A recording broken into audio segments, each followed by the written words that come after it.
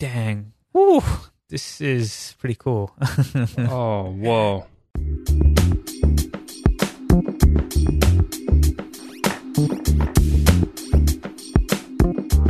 This is Fragmented, an Android developer podcast where we talk about building good software and becoming better Android developers. I'm Don Felker. And I'm Kaushik Gopal. Welcome to the show. Okay, folks, saddle up. Don and I had such a great time chatting with Phil about Android Studio that we refused to let him go. We kept him on for another 30 minutes so we could bring you this special additional fragment. So this is part 2 of the series. If you haven't listened to part 1, you really should. We have dropped a link to that in the show notes so you can quickly hop there, listen to that episode, and jump back here. This also ends up being an action-packed episode. So let's dive back in. So one other tip that I've seen mentioned, there are a couple of these advanced Android Studio sessions that happen in I/O, right? And the postfix completion is one that's talked of very highly. I've found myself using this, but I want to get more tips and advice on how one can use the postfix operator, and is it possible to write your own postfix sort of like completion operator? Could you tell us more about this? Yeah, so first of all, what is postfix completion? Well, it started out as a plugin from IntelliJ, and it eventually got rolled out into IntelliJ itself.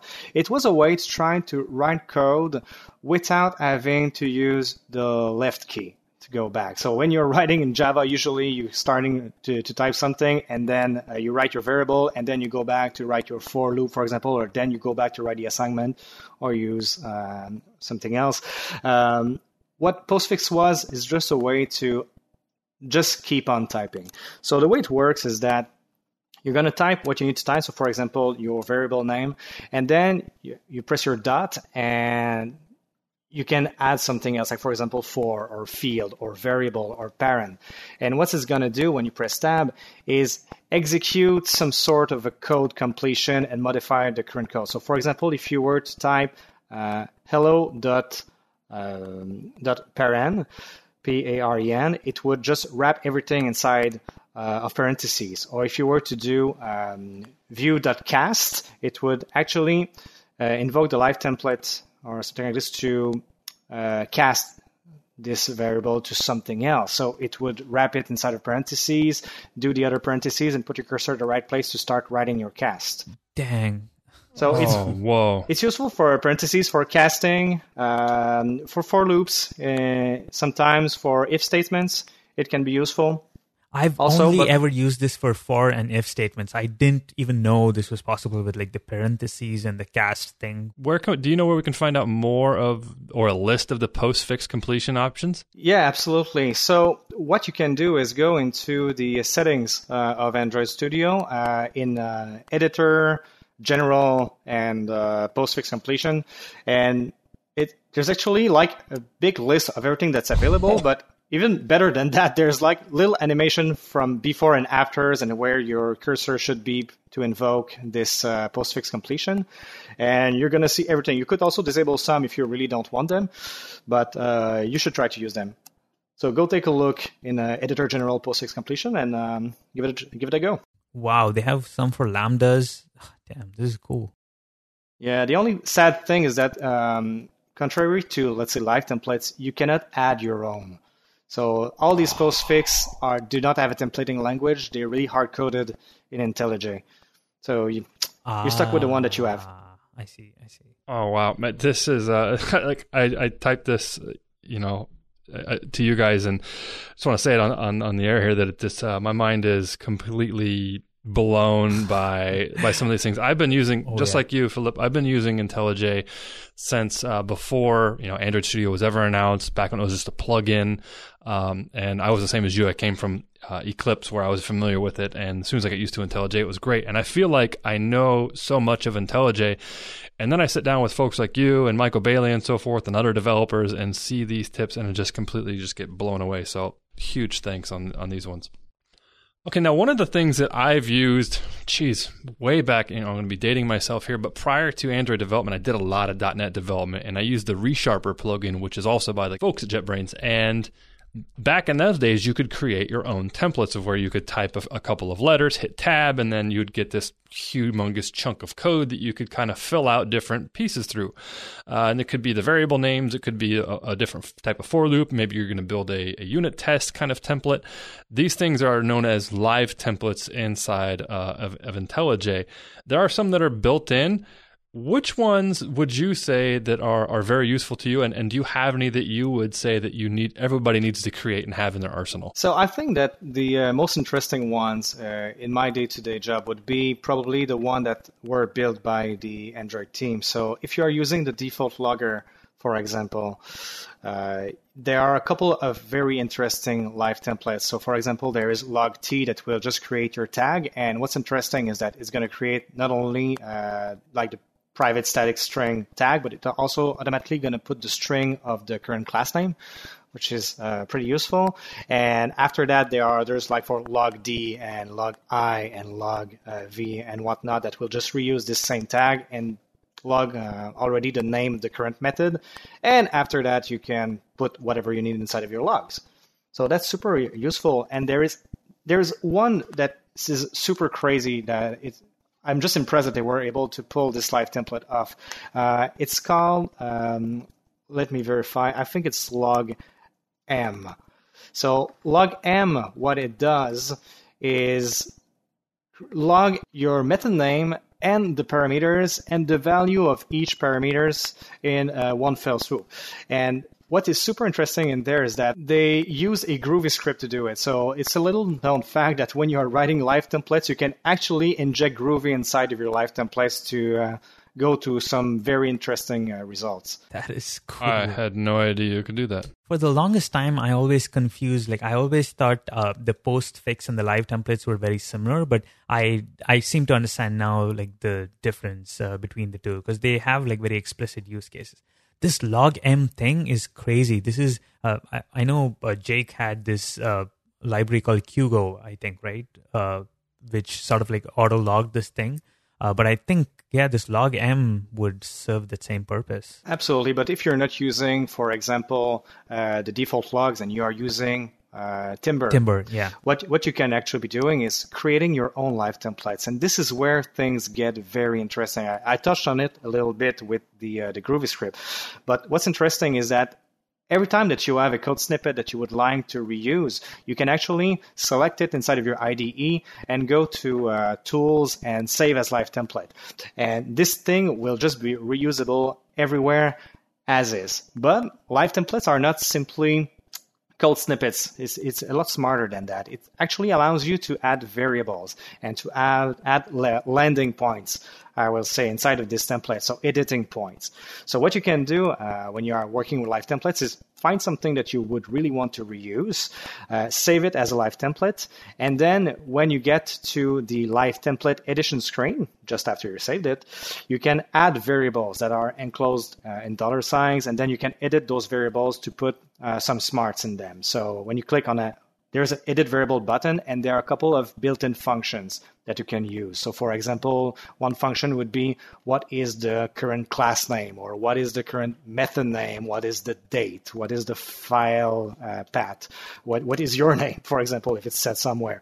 So there are a couple of interesting things, and there's also this crazy Groovy script where you can do pretty much everything that you want. But so if you want to get started with writing your own live templates one day, is simply you just open the live template preference pane and you just take a look at everything that's there, because all the live templates that you can use are all built with the same tools that we can use. So there's nothing hard-coded there. So you just take a look, you learn from what's already there, and then you can come up with your own. One of the ones that I actually use for live templates that I love, for some reason, I've done this for over a decade now, coming back even from .NET days, was I love to use the assert that syntax instead of unit tests. And so then I'll usually do it like an AT, or whichever one's not used, like an ATH or something.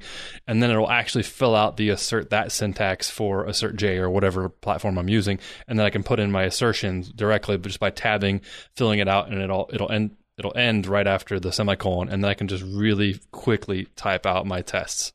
So one thing that they recently announced from Android Studio, which basically came down with IntelliJ's sort of editor, is the whole structural search and replace functionality.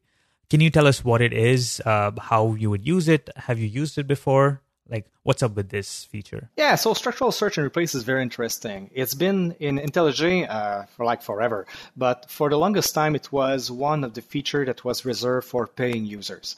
So starting in, I think, IntelliJ 15, they put it down to the community edition, so we got it into Android Studio. And structural search is super interesting. What it is actually is a kind of search that is aware of the Java syntax. So it's not doing only full text search. You can add patterns to try to find something very specific about Java structure. So for example, you could do a search for only fields that start with the letter M if you want to find, like if you're using Hungarian notation in your code base, for example. Well, AOSP uses it. Must be good, right? No comment. So yeah, you can search for loops. You can do something crazy like trying to find all the try catch where you're using a catch but with logging an exception. You can go very crazy with it very fast. It works in some pretty much.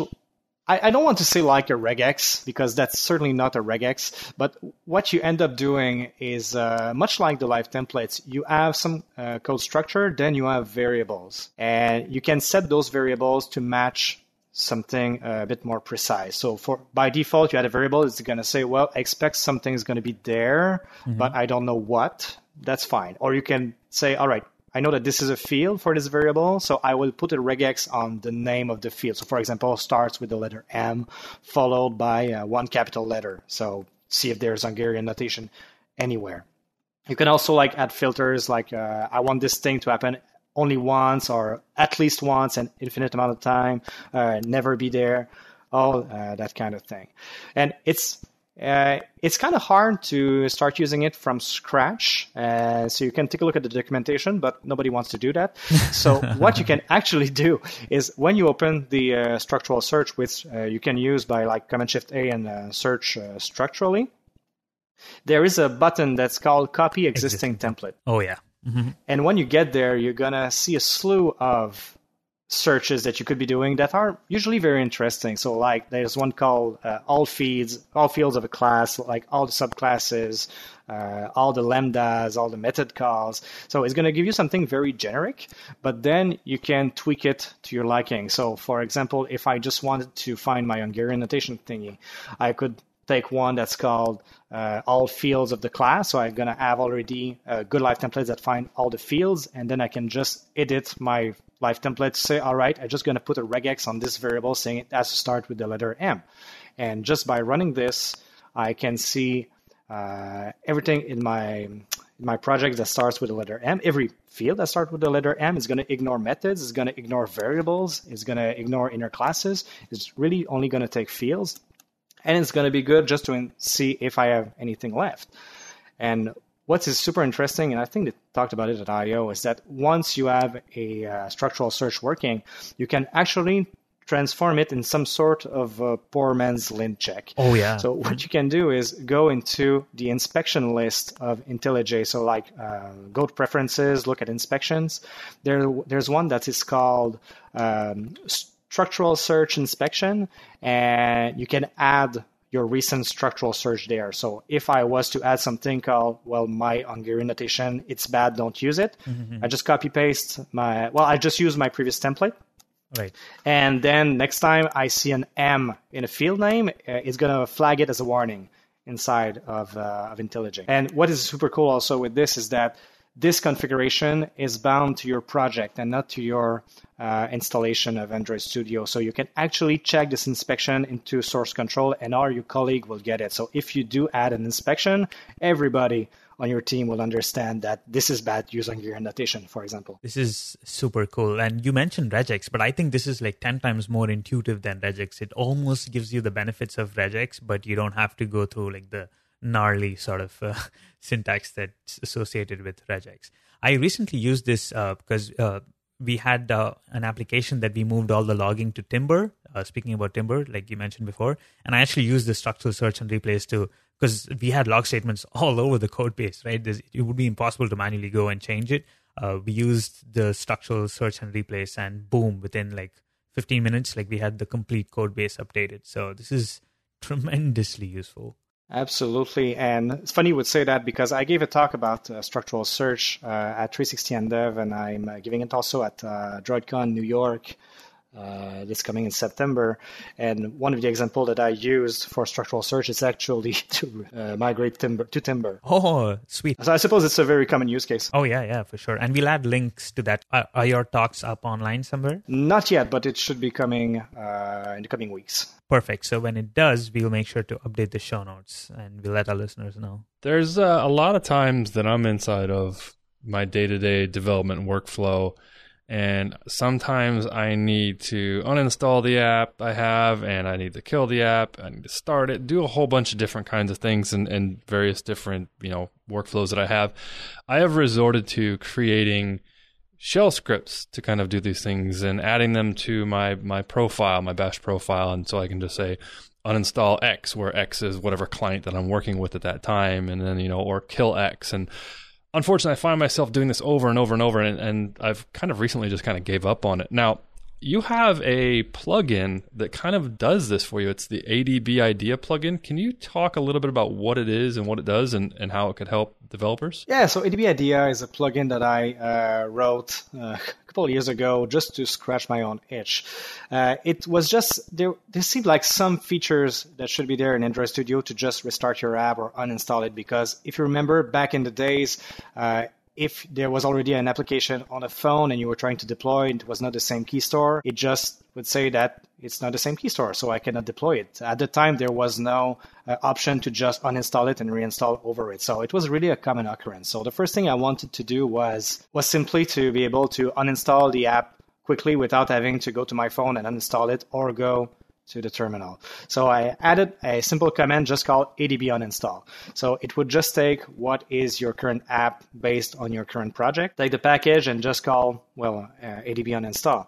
And then I found that there were a couple of other commands that would be very useful to have. So for example, just restarting the app. So making sure that it really gets killed in starting it from scratch. So I added like an ADB restart. Another one was clear all the data in the caches, just to fake the fact that it's a fresh new install. So sometimes you're testing like logging logic or first time experience or whatnot. So it's just super useful to be able to quickly restart the app in a completely fresh state. So this plugin is available in the plugin repository. It's called ADB Idea. And once you have it, you can do like Control, Shift, and A and get a list of everything that you could be doing right now. So the current option to like to uninstall the current app, to kill it, to restart it, or to clear the data. Simple things, big time saver. Very nice, very nice. And we'll add a link to this definitely in the show notes so we can get to use it. I've always been jumping into command line and doing these things. It would be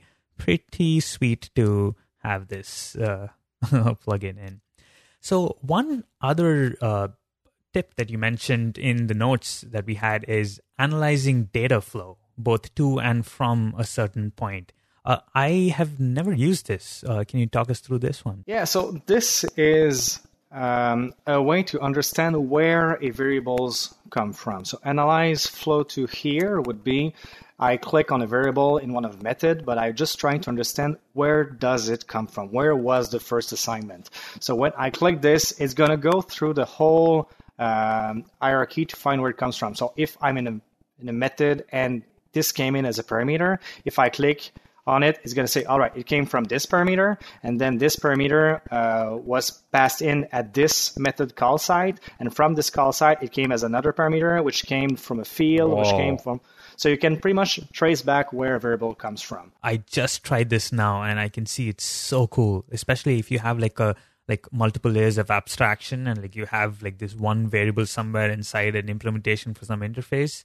This is super cool. Yeah, and there's from the opposite, which is analyze data flow from here, which would be, well, this is my variable right now. I'm just wondering where is it going to end up. So if I'm passing things, let me ask you this. If I'm passing let's say an integer through a parcelable, will it be able to track that if I'm, way down in a fragment and I'm saying, I need to know where this field came from, which is an object, but it was actually hydrated from a query that came from an ID, that came from a parsable, that came from a different activity. Can it trace all that way up? You'll have to do it in two passes, I think. So once you're deserializing your or unparceling your parcelable, there is going to be evidence that, well, this is where it comes from, but IntelliJ won't be able to do the link between like the parceling and the unparceling. Okay. But once you know that it comes from parcelable, then you can do the opposite.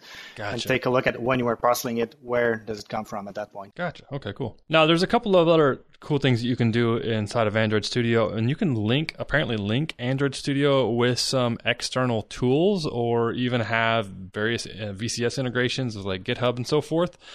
What would you use some of these integrations for, or have you used any of them before for like external tools at all? Yeah, so external tools, I've started using it recently. So like the name implies, it's pretty much using something that is outside from Android Studio, but from within Android Studio. So what it usually allows you to do is call an external program and pass it any number of interesting parameters, like the current file name or the working directory. You can ask for a prompt or for the date or something like that. So what I've been using it mostly for recently is when I have like markdown files or JSON files that I don't want to edit into Android Studio, I want to edit them in Sublime Text or in Atom. Mm-hmm. I just added an external tool for Atom and Sublime Text where I just right click a file and set external tools, open in Atom. So it's just going to take the current file and open it somewhere else. Or for Markdown, I use a tool called Marked that's just a great Markdown previewer. So yeah, Markdown file, right click, open and marked. So this is mostly what I'm using the external tools for, but technically you could do pretty much whatever you want with it since you can pass like the project folder or the current file to a tool. So you can figure some interesting uses for it. And that's set up inside of the preferences, right? Preferences, tools, external tools, and then you can kind of add whatever you want. So if you prefer Atom and I prefer Sublime Text or whatever, I can go ahead and add those programs.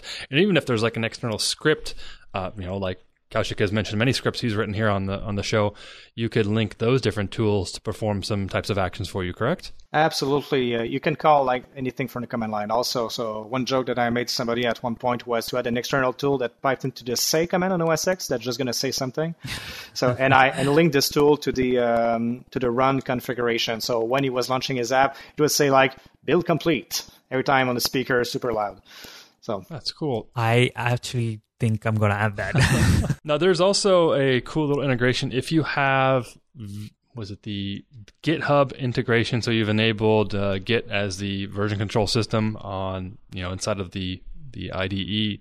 You can actually right click in a file and go down to open in GitHub, or you can actually create a gist from your actual file. So that's also another cool thing that you can do inside of Android Studio if anybody has GitHub or uses GitHub at their company. All right, so let's talk a little bit about the command line. That's where a lot of us spend a lot of time. Perhaps you're performing Gradle commands, maybe you're looking at different types of logs, or you're using some type of tool to filter those logs for you.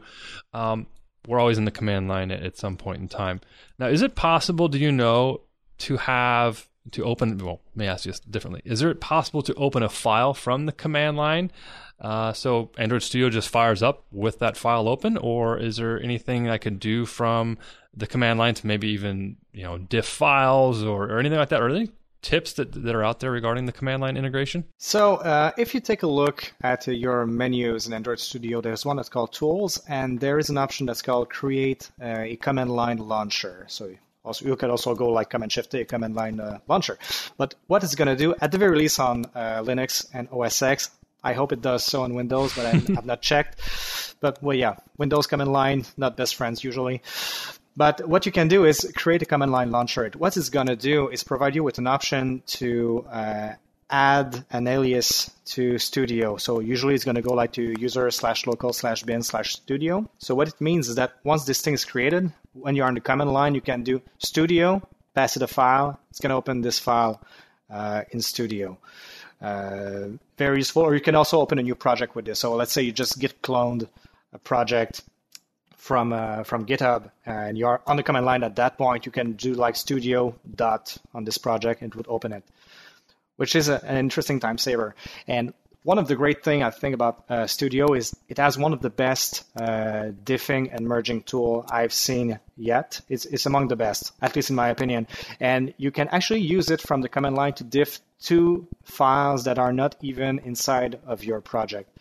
So once you are in the command line and you've created your launcher and the Studio alias does work, you can do like studio -- help, and it's going to give you a list of what Studio can do from the command line. And like the third one, it's called Studio Diff, and you pass it 2 files. And what's it's going to do, you pass those 2 files, you're going to open the Studio with the same diff that you would see usually when you are trying to resolve a merge conflict in your own project.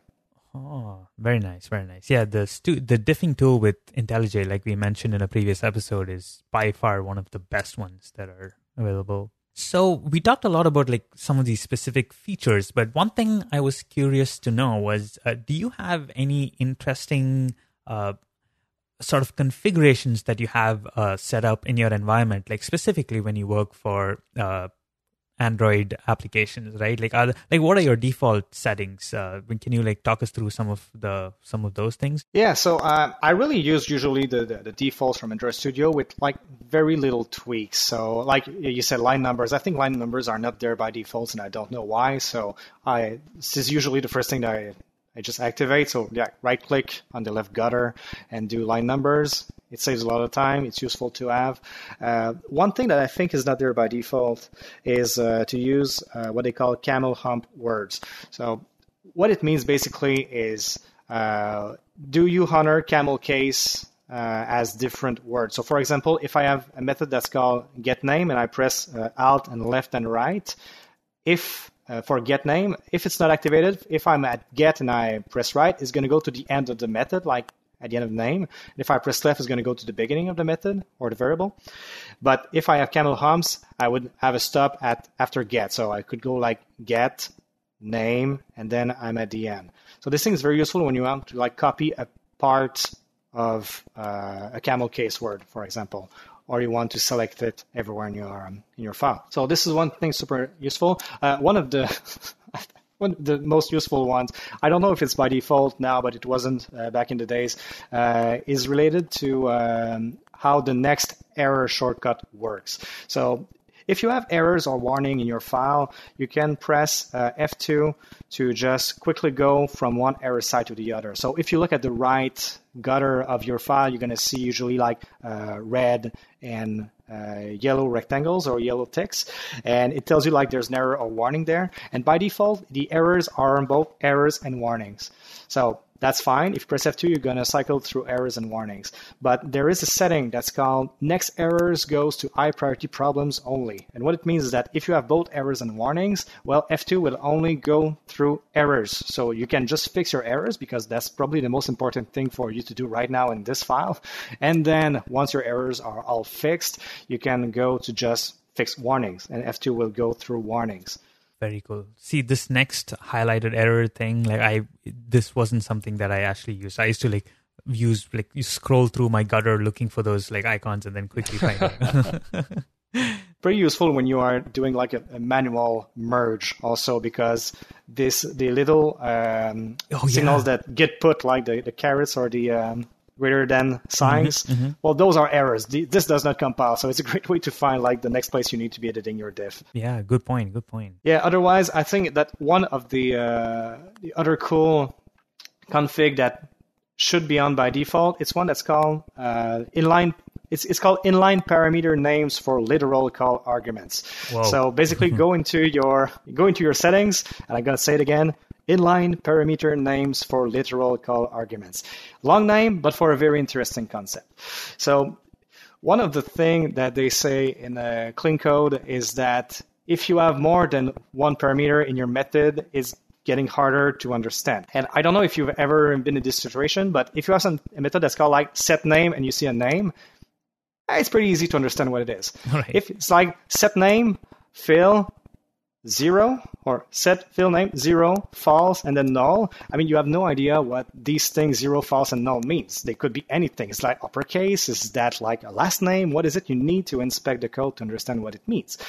But what inline parameter names for literal call argument does is that it's going to fold the parameter with like a label that is pretty much the parameter name itself. So if, for example, the name, it was set name, the first was a name and the other one was a last name, and you pass in null, well, it's gonna say in gray, last name, null. So you can see what each parameter does as long as it's a literal, like an int, a null, a string. It won't do it for variables because usually your variables should be properly named, so you shouldn't have to put in the parameter name, but kind of works. So pretty much the syntax looks like name parameters in other languages, like Kotlin, for example. You mentioned this was in the general settings. Is that where we find this? Absolutely. Well, the interesting thing about the settings in IntelliJ is that there's a search at the top left. So when you start typing in the search, it's going to filter for everything, including the settings that are all the settings that are in the settings pane. So not only like the section names, but every settings in every section. So if you just type literal or inline parameter, you should find it pretty quickly. Very nice, very nice. I think at this point we've covered like a whole bunch of like interesting stuff. Are there any like final pointers that you want to leave our listeners with? Because I noticed there's one you mentioned called like compare with clipboard. I'm curious about that one. Yeah. How do you use that one? What you can do is pretty much what it says. You just select something, you copy it, you go somewhere else, you select it, you right click, copy, compare with clipboard. So whatever is in your clipboard, you can just do a selection somewhere, right click compare. It's going to do the usual diffs. Oh, okay. You know, I never even noticed that setting. That's super awesome. So it can be useful when you want to diff something that is let's say outside of IntelliJ or config files, something like this. You just like copy it on one line, and then the other line, which is something else, you just compare it with that. It can be useful in some cases. Okay. So the way we do this is you copy first, so then that goes into your clipboard history, and then you don't have to copy the next thing. You select it, and then you say compare with clipboard. Absolutely. This is going to take me some time. I think right after this recording, I have to go back and like I'm going to go through the notes and start changing a whole bunch of things already in Android Studio. I was doing it as we were speaking right now. Some of these things are mind-blowing tips. Thank you so much, Phil. Yeah, thank you. I'm going to go take a nap. Yeah, my brain needs a rest. Like it's like on overload now. There's tons of great tips. Yeah. Thank you so much for sharing all these great tips. If our listeners basically wanted to reach out to you or like find out more about these cool tips that you have under your sleeve, what would be the best way they can reach you? Well, thank you very much. So my Twitter handle is pbreault, so PBREAULT is going to be in the show notes. Okay. And if you want to see more of these tips, I put all of the tips of the days that I made into one Google Plus collection that is also going to be linked. And otherwise, there's some roundups, and I blog sometime at developerphil.com. Developerphil.com. Perfect. We'll add all of those to the show notes. And Don, if folks want to reach out to you and find out what's up in your side of the world with Android Studio and all the other IntelliJ variants that you use? The best way to get a hold of me is going to be through Twitter, and that's going to be at Don Felker, or you can kind of read some of the old stuff that I've rambled on about at donfelker.com. Perfect. And I know there are a couple of Castor.io sessions where you have some of these tricks mentioned, so we'll make sure to add that in the show notes as well. Definitely. And if folks want to reach out to me, I'm Kaushik Gopal on Twitter, and kaush.co is my domain name. So you can have a look at my blog and some of the stuff that I occasionally post there. The show notes for this episode, as is the case with all episodes, will be at fragmentedpodcast.com/episodes/the episode number.